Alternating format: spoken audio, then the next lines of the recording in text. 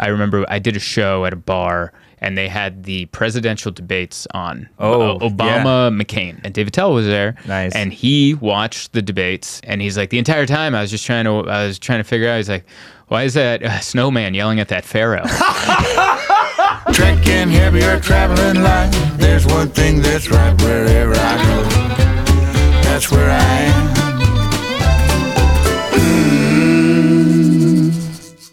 All right.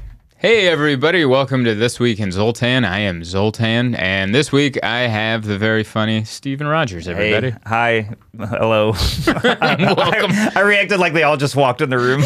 Welcome to the show. Hi, everybody. Thanks for having me. Thank you so much for doing it. We had known of each other, I think, before we met in person. We talked about this beforehand, just so it's completely genuine. Yes. But I think you and I suffer from almost the same, an equal amount of social anxiety. Yeah. Where we did a show together, Comics You Should Know, and then we sat in the back. You sat down next to me. I was next to you and my wife. Yeah. And then I was like, I had it in my head, and I'm like, yeah, I'm not gonna say. I knew. They tag you in the post prior. I was like, oh, Zoltan's gonna be there. I did the same thing. I'm like, oh, I know that guy. I was like excited, and I had a show, so I had to leave. And then I get there, and you're already there, and I saw you with your wife, and I'm like, well, you can't talk when there's two, He's with his wife. I can't. And then I'm like, he won't remember me. And I just assumed that you'd be. I didn't want the or like the And we're mutual friends with Dustin Nickerson, and I had just worked with him, and we talked about you. And he sent me a text about you. But this is why we're exactly the same. We could be in the same setting and go, I'm not going to do it if he does. And that's the same reason I didn't talk to you. I'm like, he's standing. He looks like he's he looks like he's like ready for another spot. He's a New York City slicker, man. Yeah. Don't slow him down by saying hello. Well, it was the one night a year I had two spots, and it was like, but it's out of at least I think I can speak for both of us. It was out of respect that I left you alone. It's very nice. That's why I leave everybody alone. It's out of respect. Yeah. I was like, he doesn't need this, and this is me, dude. And it's so weird because like the very, very, very few times I get recognized, like I feel amazing. But if I see somebody that I recognize, I will never talk to them. Yeah.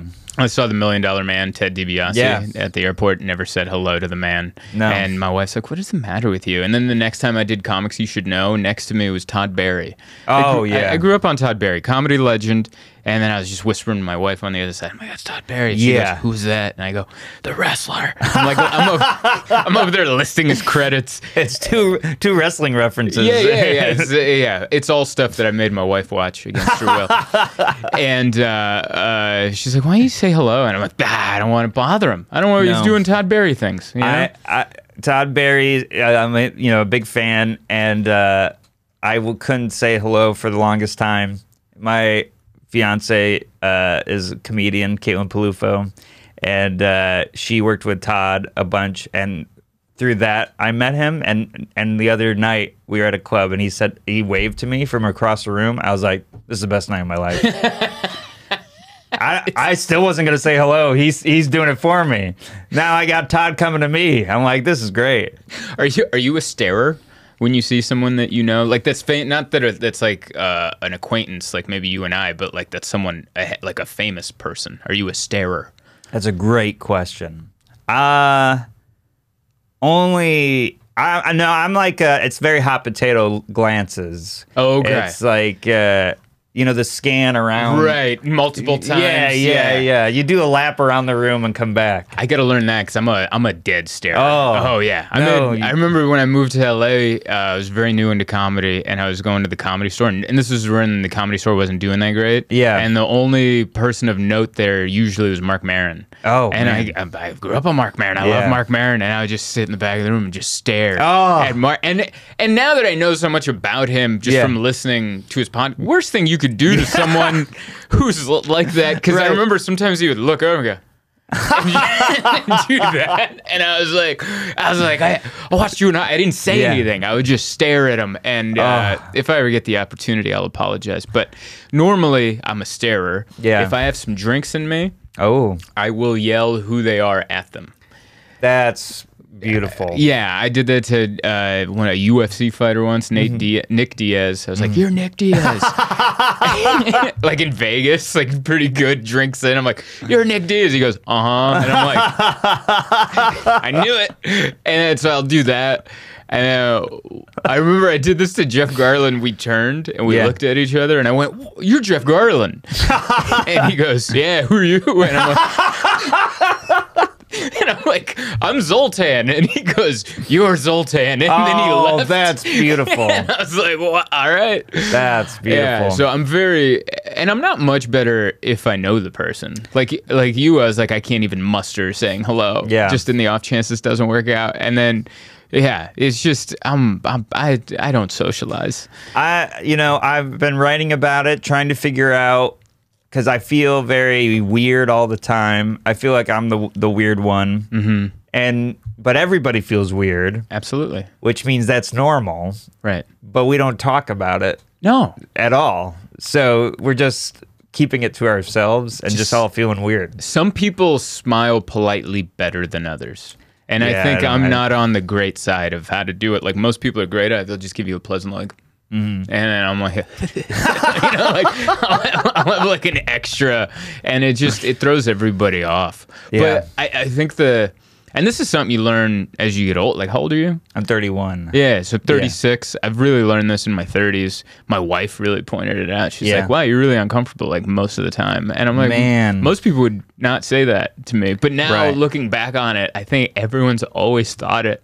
Yes. And just no one ever told me. No. And so that now I realize it more.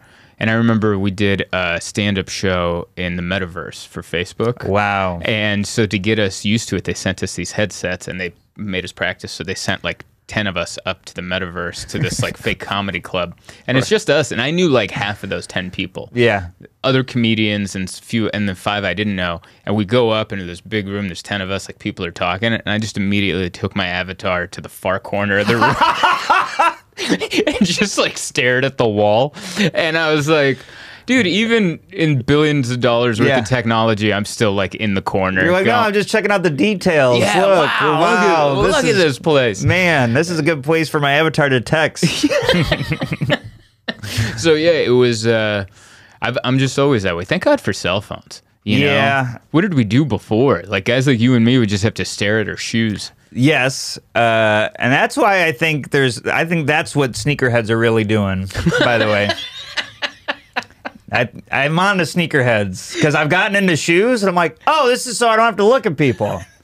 You're just always adjusting the tongue. Yeah. Wiping a scuff. Yeah, you don't need to clean your shoes. No. Whoever invented shoe cleaner had a hard time with eye contact. That's so funny. Yeah. That is so true. And that ended up working, so I don't remember the other thing I was going to say. I got excited that I made both of you laugh. No, anytime you make the producer laugh, then you're doing well. I agree. Yeah. Then it's like, all right, Tom's laughing. This has to be worthwhile. Oh, we carry notebooks. Yeah. And I feel extra weird when I do that because everyone's in their phone, and I'm like, if I'm in my notebook, I'm like, I look like I'm behind. you know what I mean? Like you're from the past. I feel like they're like, look at that weird. Like one time I was at a hang and everybody dipped into their phone. Like it's like a cigarette break now. Yep. And I took out my notebook and I started writing, and I'm like, I think from afar I look the weirdest. Yeah, no, you do. Yeah. Because like you assume when someone's on their phone, they're texting, right? They're emailing, even though they're just scrolling. Yeah, really doing nothing. Yeah. But when you're writing, that's to nobody. Yeah. You're just writing little love letters to yourself. You're like, who is that for? It's a dead giveaway. That's why I'm self-conscious of writing in a notebook in public or like any public setting. Even working on the computer typing, let's say putting jokes in there or writing God forbid you write a script, something. Yeah. I can't do it with the off chance of like someone peering over and just going, nah, I don't think that's good. The computer I'm with you, the notebook I force myself through that. Just because I never feel like, with the self-esteem that we're talking about, I don't ever feel like I'm good enough at this.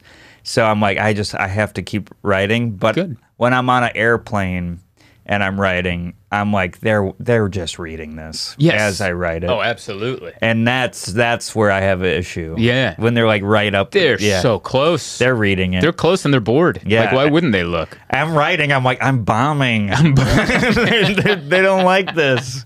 I'm bombing. They don't know what this is for. They don't even know this is comedy. Yeah, like, that's true. Why is he writing one sentence at a time and then going down, making another dash? Yes. Like, what is he doing? What's a set list? Yeah. What's act out? Yeah.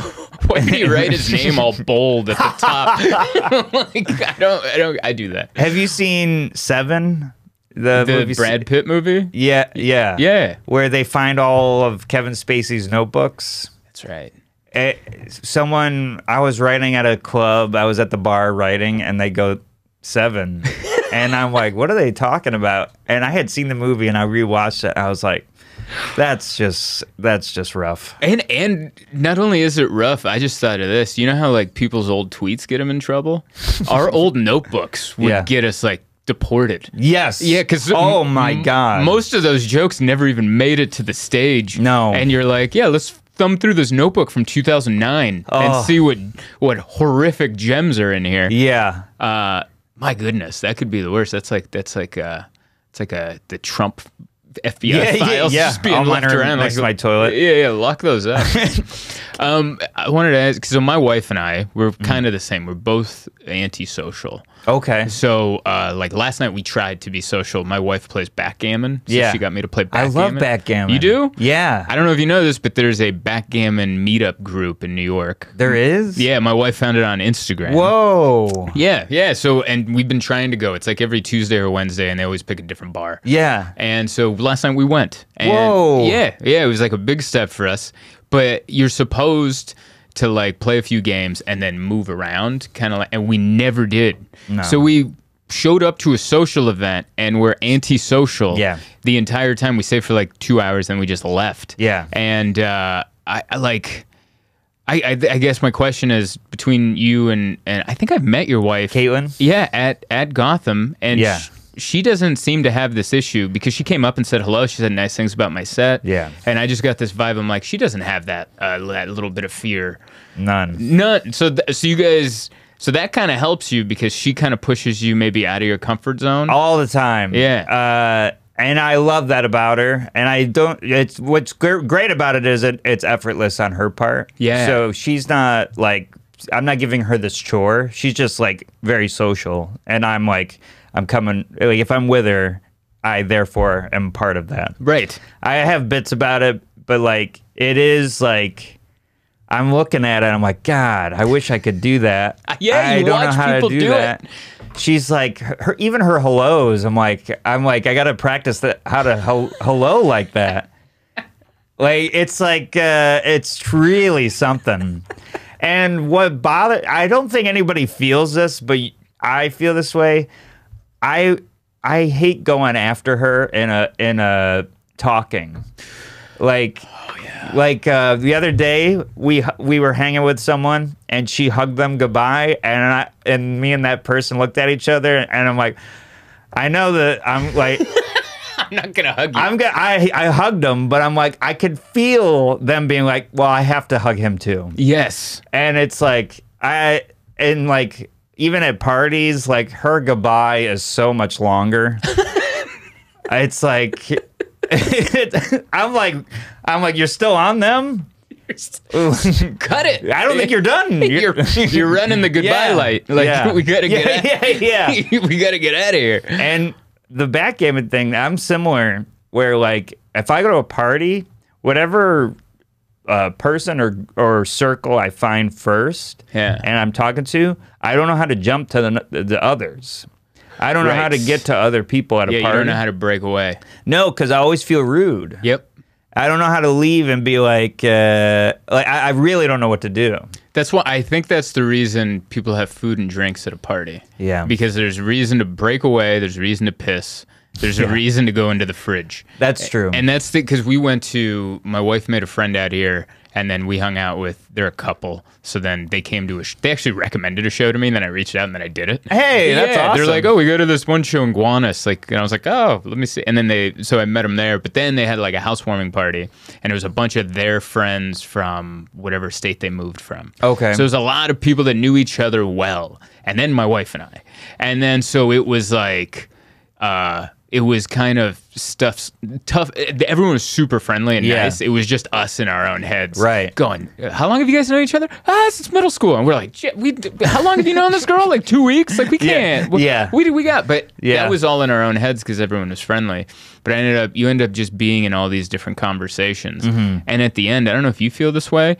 Depends on how it all goes. But at the end, I felt like a social butterfly. Yeah. Like, my wife and I were walking to the subway going, we did so good in there. And she goes, you did good in there. I'm like, you did great. You guys are great. Yeah, I saw you had 2 people engaged in whatever you were saying. And she's like, yeah, but everyone wanted to talk to you when they found out you were a comedian. Yeah. And I was like, yeah, but like, we crushed that party. It was one of those, like, we felt really good afterwards. And then we haven't hung out with people like 3 weeks since then. Like, oh, man. We hit the peak and then we're like, we can dial it back now. Yeah. That's, I don't get that because Caitlin's so good at it. I can't look at her and go, I talk to people. And she's like, what? But, and I leave thinking, I don't ever leave thinking I crushed it. And I should acknowledge that I went out of my comfort zone. It's important. That's very good that you guys do that. Yeah. That's killer. It's, maybe it's because I'm a few years ahead of you because I just started this a couple of years ago. Yeah. I just started doing things that make me uncomfortable. Like forcing myself into it and just be like, even if you fail, it might be funny. And you could talk about it on stage. Yeah. And then if it doesn't fail, then you did something and then you'll have that confidence for the next thing. I just went to archery. Like I'm like, I like archery. I've never done that. We should do it. I'm down to go with you. We should go do archery. All right, I'm in.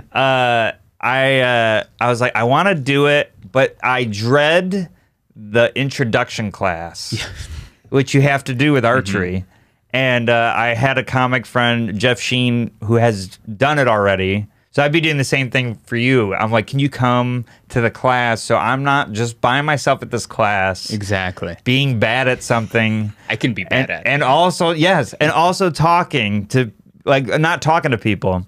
And, so we did it, and I'm like, oh my God, not only did I shoot arrows, I did this thing that I didn't want to do. Right. And now I can go shoot arrows anytime I want. And then you're getting better at it. You're getting better at it. And slowly that's going to be your way of like making friends with people in that setting because you have a talent in something that we're all doing right now. And when I feel this way with parties, I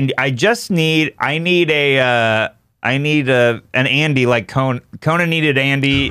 I need another person to show what I'm like when I'm comfortable with another human. Mm-hmm. So like doing banner with my friend during the class, the other person shooting with us was laughing. Yeah. And I felt more comfortable just being like, I can be funny with my friend, and then they see that I'm like, this is what I'm like, and that relaxed me. Yeah, and all it takes is that, and then now you're like, oh, now I'm getting comfortable. Now it's getting good. That was like with me in boxing. I started taking boxing a few years ago. Oh man, and I always wanted to, but I was always very afraid to. Right. And then some friends of mine started doing it, and they're like, "You want to come?" I'm like, "Oh yes, I want to come." Awesome. And then slowly those friends stopped going, and then it was just me there by myself after a few classes. But like I started to pick it up, and I was actually like pretty okay at it. Really? Like, yeah. Oh my God. So then but even then, like it was a gym that I would go to all the time. I still feel like I felt comfortable there. I never felt uncomfortable, but I still feel like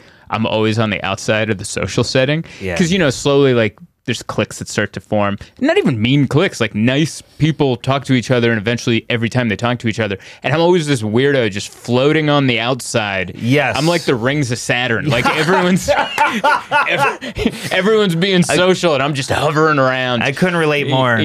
And so there is always that. But being good at something in that setting takes a lot of the stress away, and you're like, well, even though I'm not in that conversation, I'm going to hit this speed bag, and be like, oh, I can do this little thing. Yes. So yeah, that's great. Do you go to there's a lot of comedians go to one here. I don't know if you go. No. I don't know what it's. I'm trying to get into it as well, but there's. Well, we're gonna do a lot of things together. This Apparently, it's gonna be archery. We're gonna fight crime.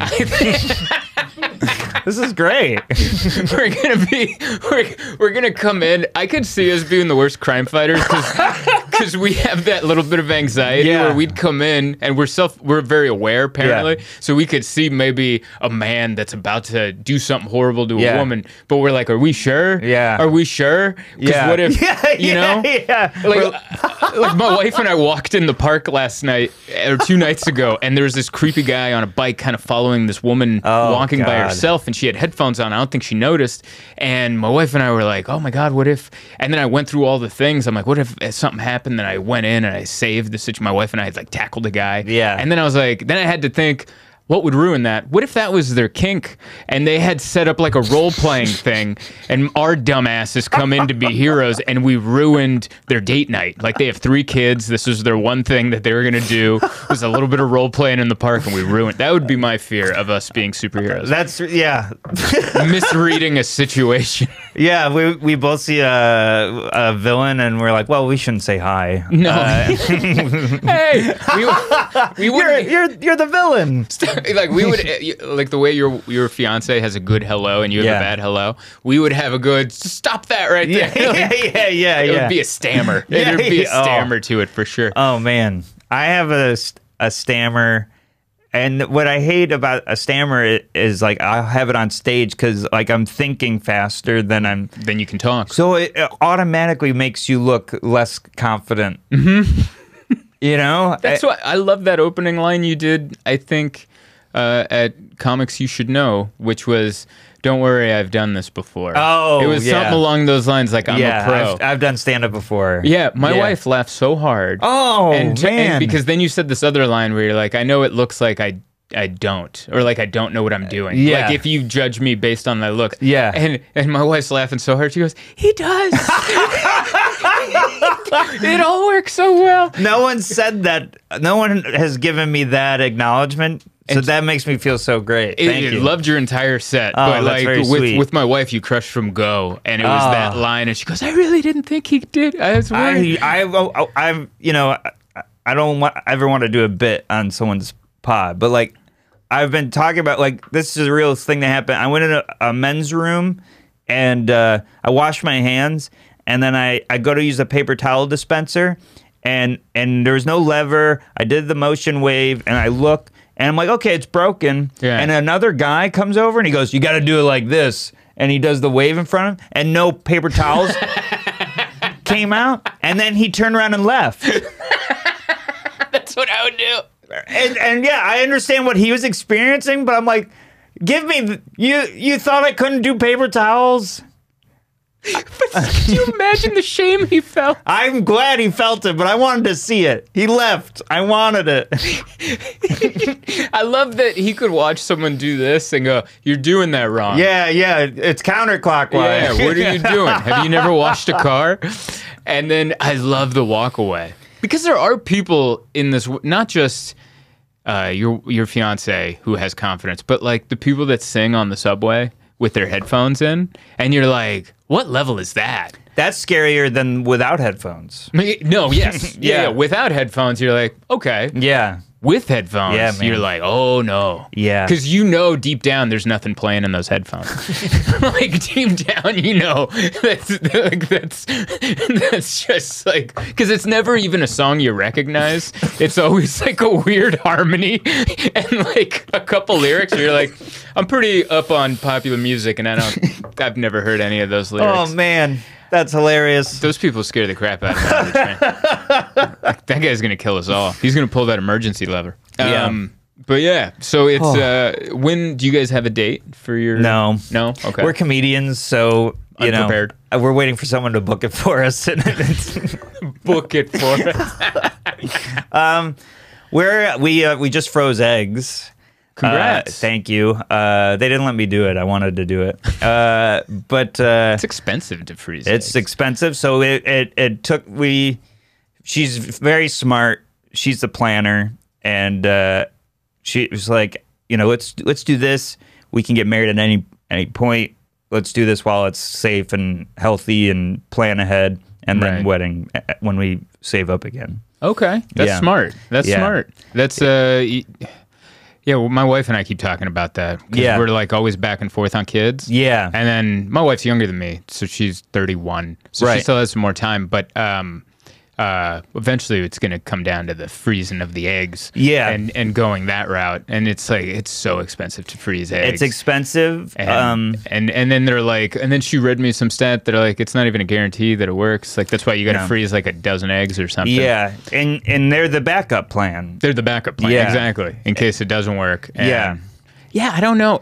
Having kids scares the hell out. I talked last week with Mike Lebovitz about it. He has 3 kids. Yeah. He has 3 kids, and he lives his life like with no care. Exact opposite of us. No care. I love Mike. I love him too. I want a little piece different. of it. Yeah. I couldn't be more different from him. I'm like, I want a little piece of what you have, you know? Yeah. And I'm such a planner, and I'm such a whatever. I'd be terrified to ruin some kid's life. I think about that a lot. Yeah. All I've got it down is the jokes. And then I'm like, I don't know what else I would do, but I don't know. Like the thing, like if you look at like, we figured out how to do this. It's true. Which less people do than father. So, right? You know, I mean, obviously, if this is less, like stand-up's not going to go to college, but like, yeah. But I don't know. I think I'm like, I figured out stand-up, and I always talk to comedian dads, and I ask them for advice. Dustin being one of them. Also 3 kids. Dustin is really, I don't know if he knows how much he's helping me by just telling me about his life. I'm like, okay, that's great. Yeah. Good to know. But Tony Deo, who I love, he's a father, and I was like, hey, you're a comedian and you're a dad. Like, how the hell? And he's like, I just decided I would be great at it. And he's like, and I'm like, he's like, I'm gonna do everything that I imagine a good dad would do. And I guess it's whatever that is for you. Yeah, it's that part I totally get. Yeah, like the game plan of it, I get. Right, but it's those days. You know, for me, it's the travel days where I come back. And then I have to sleep all day. It's very scary. And then my wife's like, you're so grumpy. And I'm like, yeah, I had no sleep. I had a late show on Saturday. I had an hour of sleep and I had to drive to the airport. And now I'm here. Like, and now I need to catch up on 8 hours. Like, I can't imagine that. And a kid going, it's Sunday. Are we going to the park? Right. I'll be like, leave me alone. You know, you're treating your kid like a heckler. Yeah. But also to your point, and I don't want to ruin your point, but to be negative about it, about how we did get good at stand-up. Yeah. And why can't we get good at being a dad? Yeah. Well, imagine getting good at stand-up in front of the same audience from the beginning. Right. So, like, you bomb those first 10 times, like, those bombs are going to stick with that kid, and you're like, we'll therapy that out later. That's a really good point. But I'll get better at this as we go on, you know? But you could be like, hey, remember that other show? This is way better. Remember how I would lose it on travel days? And now we decided Daddy stays at the hotel until Monday? Yeah. Remember that? I think it's beautiful. I think it's great. We definitely need to have kids because no one's having them. I look out on the street every day and public transportation. I'm like, man, where's the kids? There's none. They're in my neighborhood. They're in Park Slope. There's a bunch of them. Yeah. But like those people are loaded. Yeah. Because like my wife and I can barely afford to live in Park Slope, and those people have kids and dogs and stuff. And I'm like, I don't know how you guys pull it off. Yeah, I live in the same building as Joe List. He's one of my best friends, and him and Sarah are about to have a kid, and I'm like. It's like kind of like it's almost like I'm doing experiments. I'm like, oh, good, you're both comedians and I'm about to have a kid. Let's see what happens. It's just like, I don't think I'll ever feel prepared, but that's the big scary thing that I'm like you're saying, I'm uncomfortable. I'm just gonna step into it. Yeah, that's great. Yeah, that's really see things get productive. Yeah, you know how many years of therapy? 5. 5? All right. Yeah, I was going for a couple. I think I got 2 under my belt. Yeah. And then once we moved here, I stopped going because they have that weird rule where, like, they can't therapize you. That's not the word. Out of the state? Out of over state lines, which is so dumb. I got a lady. All right, yeah. I mean, I'll definitely reach out. It will be one of those things where I'm kind of in that stage right now where I'm like, let's see if it's helped. Like, because it's definitely helped, but like, let's see if I can like remember all the things I said. Right. And use those tools without checking in every week or every other week. Right. And so far it seems to be going okay, but I guess the real test is time and see if I totally forget and then just crumble. It's like the thing with therapy is like I always feel guilty like coming in with the same I always equate it to I'm coming in with a box of stuff and I'm like, let's look at this stuff together. Mm-hmm. And I'm like, oh, it's always the same stuff. And she's like, that's what it is. So the good thing is it's like you have the same problems. So it's like you're just getting better at dealing with those same problems. Yeah. So you'll have the practice. Like you already did cover all the things. Yep. But you might just have to cover them again. Yeah, I think maybe the issues in life change, and then sometimes we don't see that it's the same issue, just with a different setting. Yeah, and then you're like, oh yeah, I gotta reassess and fix that. Yeah, and that's a lot of that. It's a lot of that. I grew up. You have siblings? I have half siblings. Oh, okay, but I consider them just siblings. Well, you're nice. That's very kind to me. It's nice of you to not refer to them. They don't realize how nice I'm being. I have a half brother, but I call him a full brother as well. Yeah. But we're 13 years apart, so the first 13 years I was only child by myself. Okay. Spent a lot of time by myself. My mom was always at work. I was at home alone most of the time. Right. And that's where I think I got I'm very comfortable alone. Yeah. And it's like once you add another person in that room, like, oh, now we gotta like be on, you know?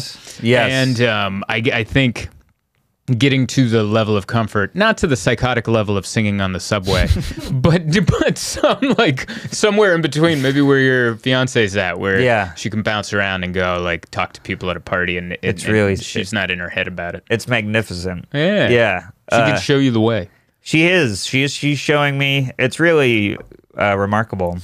But it's like looking at all the data is a thing my therapist always says. So for my thing is like, I don't think I'm good at this or anything. And that's a constant, it's an intrusive thought. Good at comedy? Yeah. Yeah. And so it's like, you got to look at all the data because you're only, so whatever thing you keep telling yourself, it's like, oh, you're only looking at the data that proves what you're telling yourself. You have to look at the data that goes against it. You're not doing a proper scientific trial. Exactly. But yeah, you know what's so funny? That's, I think, why comics like you and I and many others do well, is because you know those comics that are just innately horrible and they just never quit. They think they're great. And they're like, and they don't have that moment of introspect, that dumb fear of like, I think I suck. I think I might suck. Yeah. And they just don't have that moment. Yeah. So I always feel good anytime I hear a comic who's in their 50s or, they have so many years on us. Yeah. And they're still like, I still think this stuff sucks. Yeah. And you're like, that's cool. Yeah. That's cool. Oh my God. That makes me feel better. I love it so much. We're fortunate to work with these people, and it's like two classes in one. You watch them murder on stage, and like I said this to you. I've watched you, and it's like when you watch people, and you're like, I gotta write. After you watch them, thanks. I appreciate that. Yeah, and then you hang out with them after, and you're like, oh, that's how to be a human too. Yeah, and it's like really great. It's just those kinds of people. There's so many names. I don't want to leave anybody out.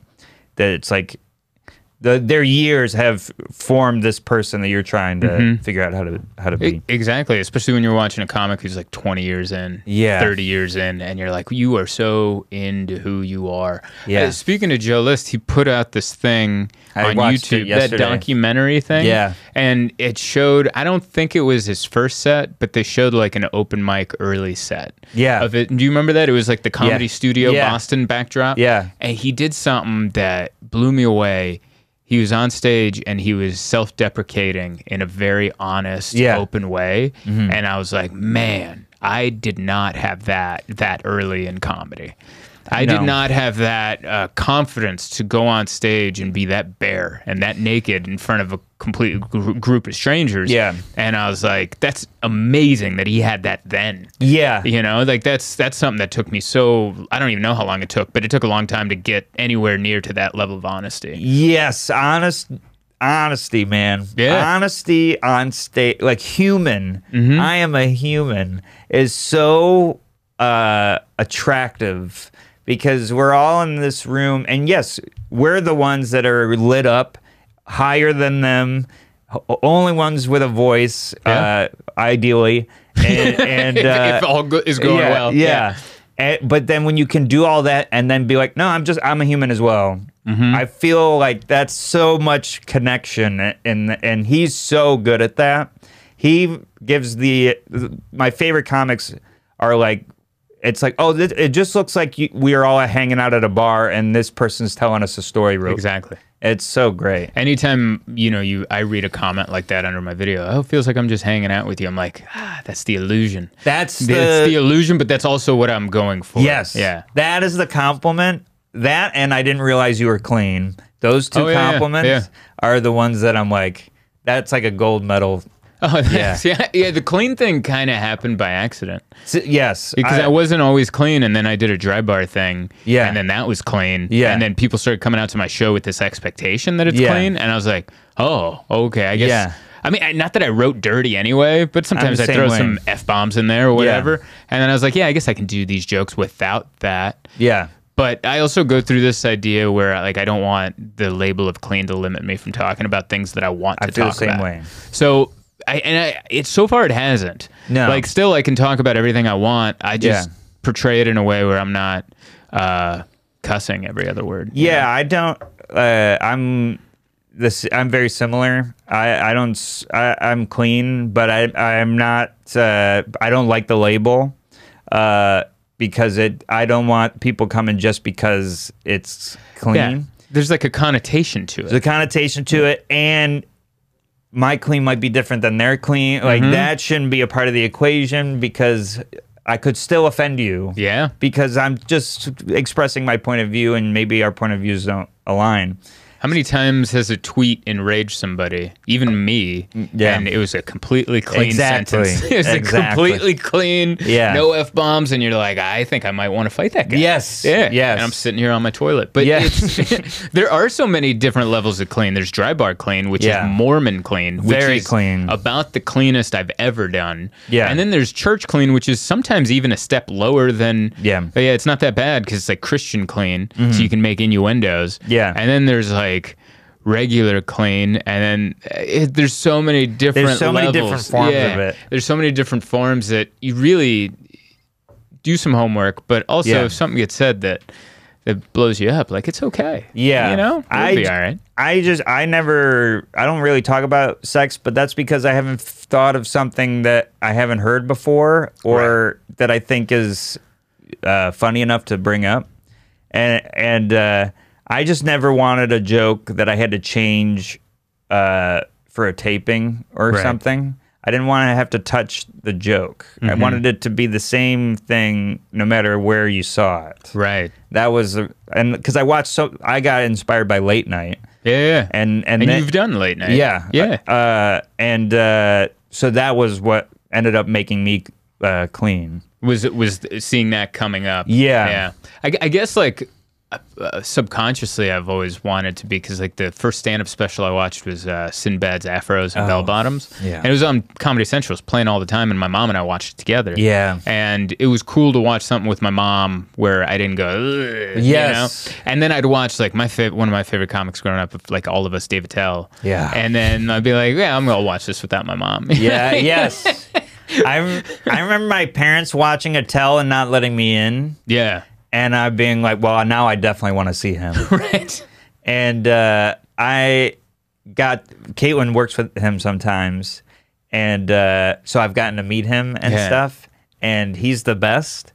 And I went to go see him he did the closing shows at Caroline's. I was in the audience, and he brought Caitlin on stage and was riffing with her. And my parents had just bought me a leather jacket. already love where this is going. And so I was wearing the leather jacket, and she goes, "Yeah, he's here." And he goes, "Oh, come on up."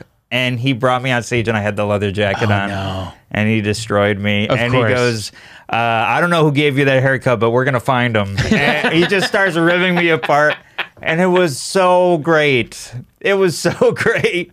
It was amazing. That's like, there's no better memory than that. Yeah. Getting torn apart by Dave Attell. He's such an amazing comedian, how quickly he comes up with things and the way he does. Like, this is my favorite memory. Back in 2008, I remember I did a show at a bar, and they had the presidential debates on. Obama, McCain. Yeah. But it was on silent because it's a bar and there's a show going on. So it's weird. You're watching this debate in like closed caption, but it's silent.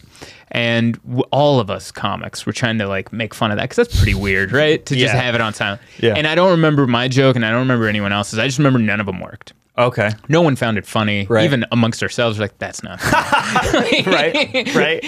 And then the very next night, I was living up in LA at the time, and I went over to the Improv to watch the show, and Dave Attell was there. Nice. And he watched the debates in the same setting at a bar on mute. And he's like, the entire time I was trying to figure out, he's like, why is that snowman yelling at that pharaoh? It's such a good, like, and I was like, I mean, obviously he was going to come up with a better joke about that than the rest of us nobodies, but how much better, how quick, and how different. Like, no one's going to write that. No. That's Attell. That's Attell all the way. The pictures he puts in your brain are like, who are you? It's so beautiful. He's really one of a kind. He doesn't. It's almost he's one of those guys that doesn't get the credit that he deserves, obviously. But also, there's a part of me that is glad that he doesn't, because I think he's too good for the general masses to love.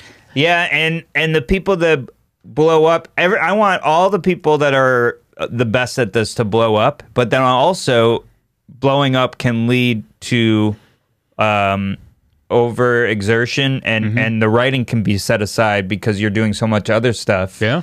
And you can tell every time you watch Attell, every time you watch Brian Regan, or people that are underrated, the writing has never lost. They've never lost focus on the writing. Right. I think they both those guys they used as an example do a really good job. I mean, Attell doesn't release a ton of hours. No. But Regan does, but I feel like he really works on his own time frame. Yeah. He's not on, and I don't know him. You open for him, right? Yeah. Okay, so you work with him, but he really feels, just from an outside perspective like that, he's like, I'll release these when I'm ready to release them, and when I think these jokes are where they should be. Yeah. Because he's never really had a special that I thought, oh, this felt rushed. Yes. Yeah. Which is you put it the best way. Yeah. You can see it, but we're all desperate. So I understand the rushness. I get it. And then once you get to that certain level where you're like a superstar, you have a bunch of people on your agents and managers and what have yous, and they're like, no, you got to do this. It's out now. And you're like, well, I don't know if I'm ready. It's not about putting out the best product. It's about striking while the iron's hot. Yes. And then yes. I hate it when people do the thing where they tear down the comedian. Like, I like this person's other special better. Right. And for two reasons. One, you don't understand that this hour could have been rushed by something that was out of their control. Right. Also, you're comparing someone to themselves. Which is, you're not even saying, well, he's not as funny as this other comedian. Yeah. You're saying he's not as funny as he put out like 2 years before. And I'm like, do you even realize what you're saying? Yeah. And it's such an unfair judgment. Like, every hour, obviously we all want it to be better than the hour before. Right. But they're also different. They're all different. They're different jokes. They're different jokes, maybe slightly different deliveries, maybe you start doing stories, or I don't know. It all is its own thing. Yeah. And not to get all hippy dippy Rick Rubin about it, but I'm a big Rick Rubin fan. Me too. Yeah. And he's just like, his big thing is you got to make the work. Yeah. And the success is when you're done. Yeah. That's the success, not what it becomes once you put it out, because that's out of your hands. Yes. So if you put it out there and people go, I liked his other stuff better, that's not in your control. All you can control is the work you put into what you put out. I completely agree. Yeah. And so I get really defensive of even comedians I don't like. Yeah. Sometimes there's comedians I don't like and people trash them. And I'm like, what are you doing, man? There's a theater full of people laughing at whatever's going on. Yeah. So you're wrong. Yes. Yeah, like, you're wrong for trashing it. Well, there's that... I've rewatched Brene Brown's Netflix talk. Okay. It's a lot about vulnerability, and it's very good. And she quotes Teddy Roosevelt's. It's basically I respect who's in the arena. Mm-hmm. So if you're criticizing someone for making specials on a this minute whatever. Are you also doing that? Right. Be in the arena of the people that you're criticizing. Yeah. Yeah, they do that because I'm a boxing fan. Fans of boxing do that to boxers all the time. Oh, this person's ducking this other fighter. Meaning they're scared of this other fighter. And I'm like, they fight. yeah. You don't even fight. Yeah. You don't even spar. Yeah. You never hit a bag. Yeah. Like, what do you mean Yeah. they're not scared of that guy? Yeah. No one's scared of it. They all fight for a living. Who are we to say, oh, Yeah. you're scared of that other guy? Like, and that also goes to show you how many asses do you have to kick until people are finally like, he's not scared of anybody. That's you know? And then it's like, how many people do you have to make laugh until people are like, all right, he's funny forever? Yes. You just never get to that level. You're never above criticism. It's never that person's not for me. It's that person stinks. Yes. And it's like, you can say it's not for you. Although those comments actually hurt more. Do they? Yeah, like this one person, and I'm still trying to get to the point where I don't read the comments, but this one person wrote this like dissertation where she's like, I watched it and I didn't, and I see he has a lot of fans. Oh, no. I see a lot of people enjoyed this, but I don't get it. And then I'm changing my opinion on that. No, you have the right opinion, but I'll still find a way to get hurt by anything. Yeah. And I'm like, man, I would rather say you suck. I would rather a boo as opposed to, let me give you a detailed account of why. Well, that's unnecessary. And I'm like, who are you? And I deleted it quick. I'm a big comment deleter. I am too. Yeah, I love it. I get dictators, man. Yeah. I get why they off the journalists, get them out. But I think I said that on Dustin's podcast too, because he was like, he started deleting comments because I told him I do. And he's like, yeah. You gotta. Yeah, why? Why would I let this into my life? Yeah. But yeah, I think we're going to wrap up here in a little bit. How are we doing on time? 47? Yeah, that's around the time we wrap up. I wanted to talk about your podcast that you also do in the same studio. Yeah. So keep an eye out for that when you watch Steven's. So you are a picky eater? I'm a picky eater. The show, it's not out yet, but it's called The Feast of My Worries. It's a great title. I'm very proud of it. Especially the title. I like making puns off stage. They make me happy. And I'm a picky eater, but I'm trying to grow as a person. I'm tired of, have you even tried it? Right. As a thing, I gag easily on food. There's just something that my body's like, that food ain't gonna work. And so I'm trying. I have comics come and they bring 2 foods that I've never had, and I don't know what it is until they reveal it. And then I just try it on the show. So it's just you throwing up. I don't throw up. I stomach it. It is very hard. As Tom knows, it's been difficult on certain foods. I've learned I'm not a rice guy. Why? I don't like rice. I can't do rice unless it's sweet. Anyways, like a sticky rice or something. Yeah.